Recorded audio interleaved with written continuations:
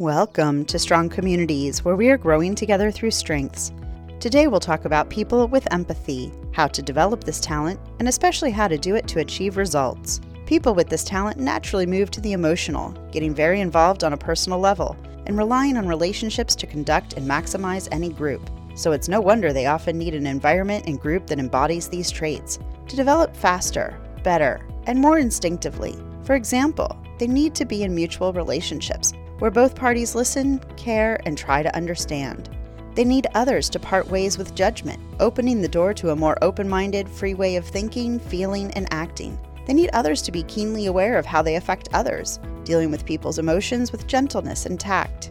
They need others to understand what they feel and need too, and help them fulfill their unmet needs or at least process them. And they need others to sometimes forget about bottom-lining things, getting into a state of deep feeling, reading the situation and immersing themselves in the emotions flying around, and just being with them at their side.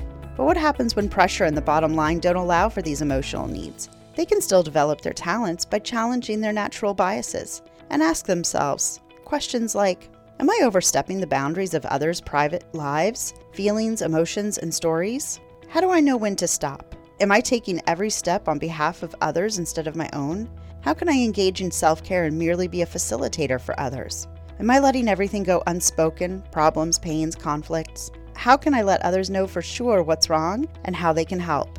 Thanks for listening, and let's keep building those strong communities together.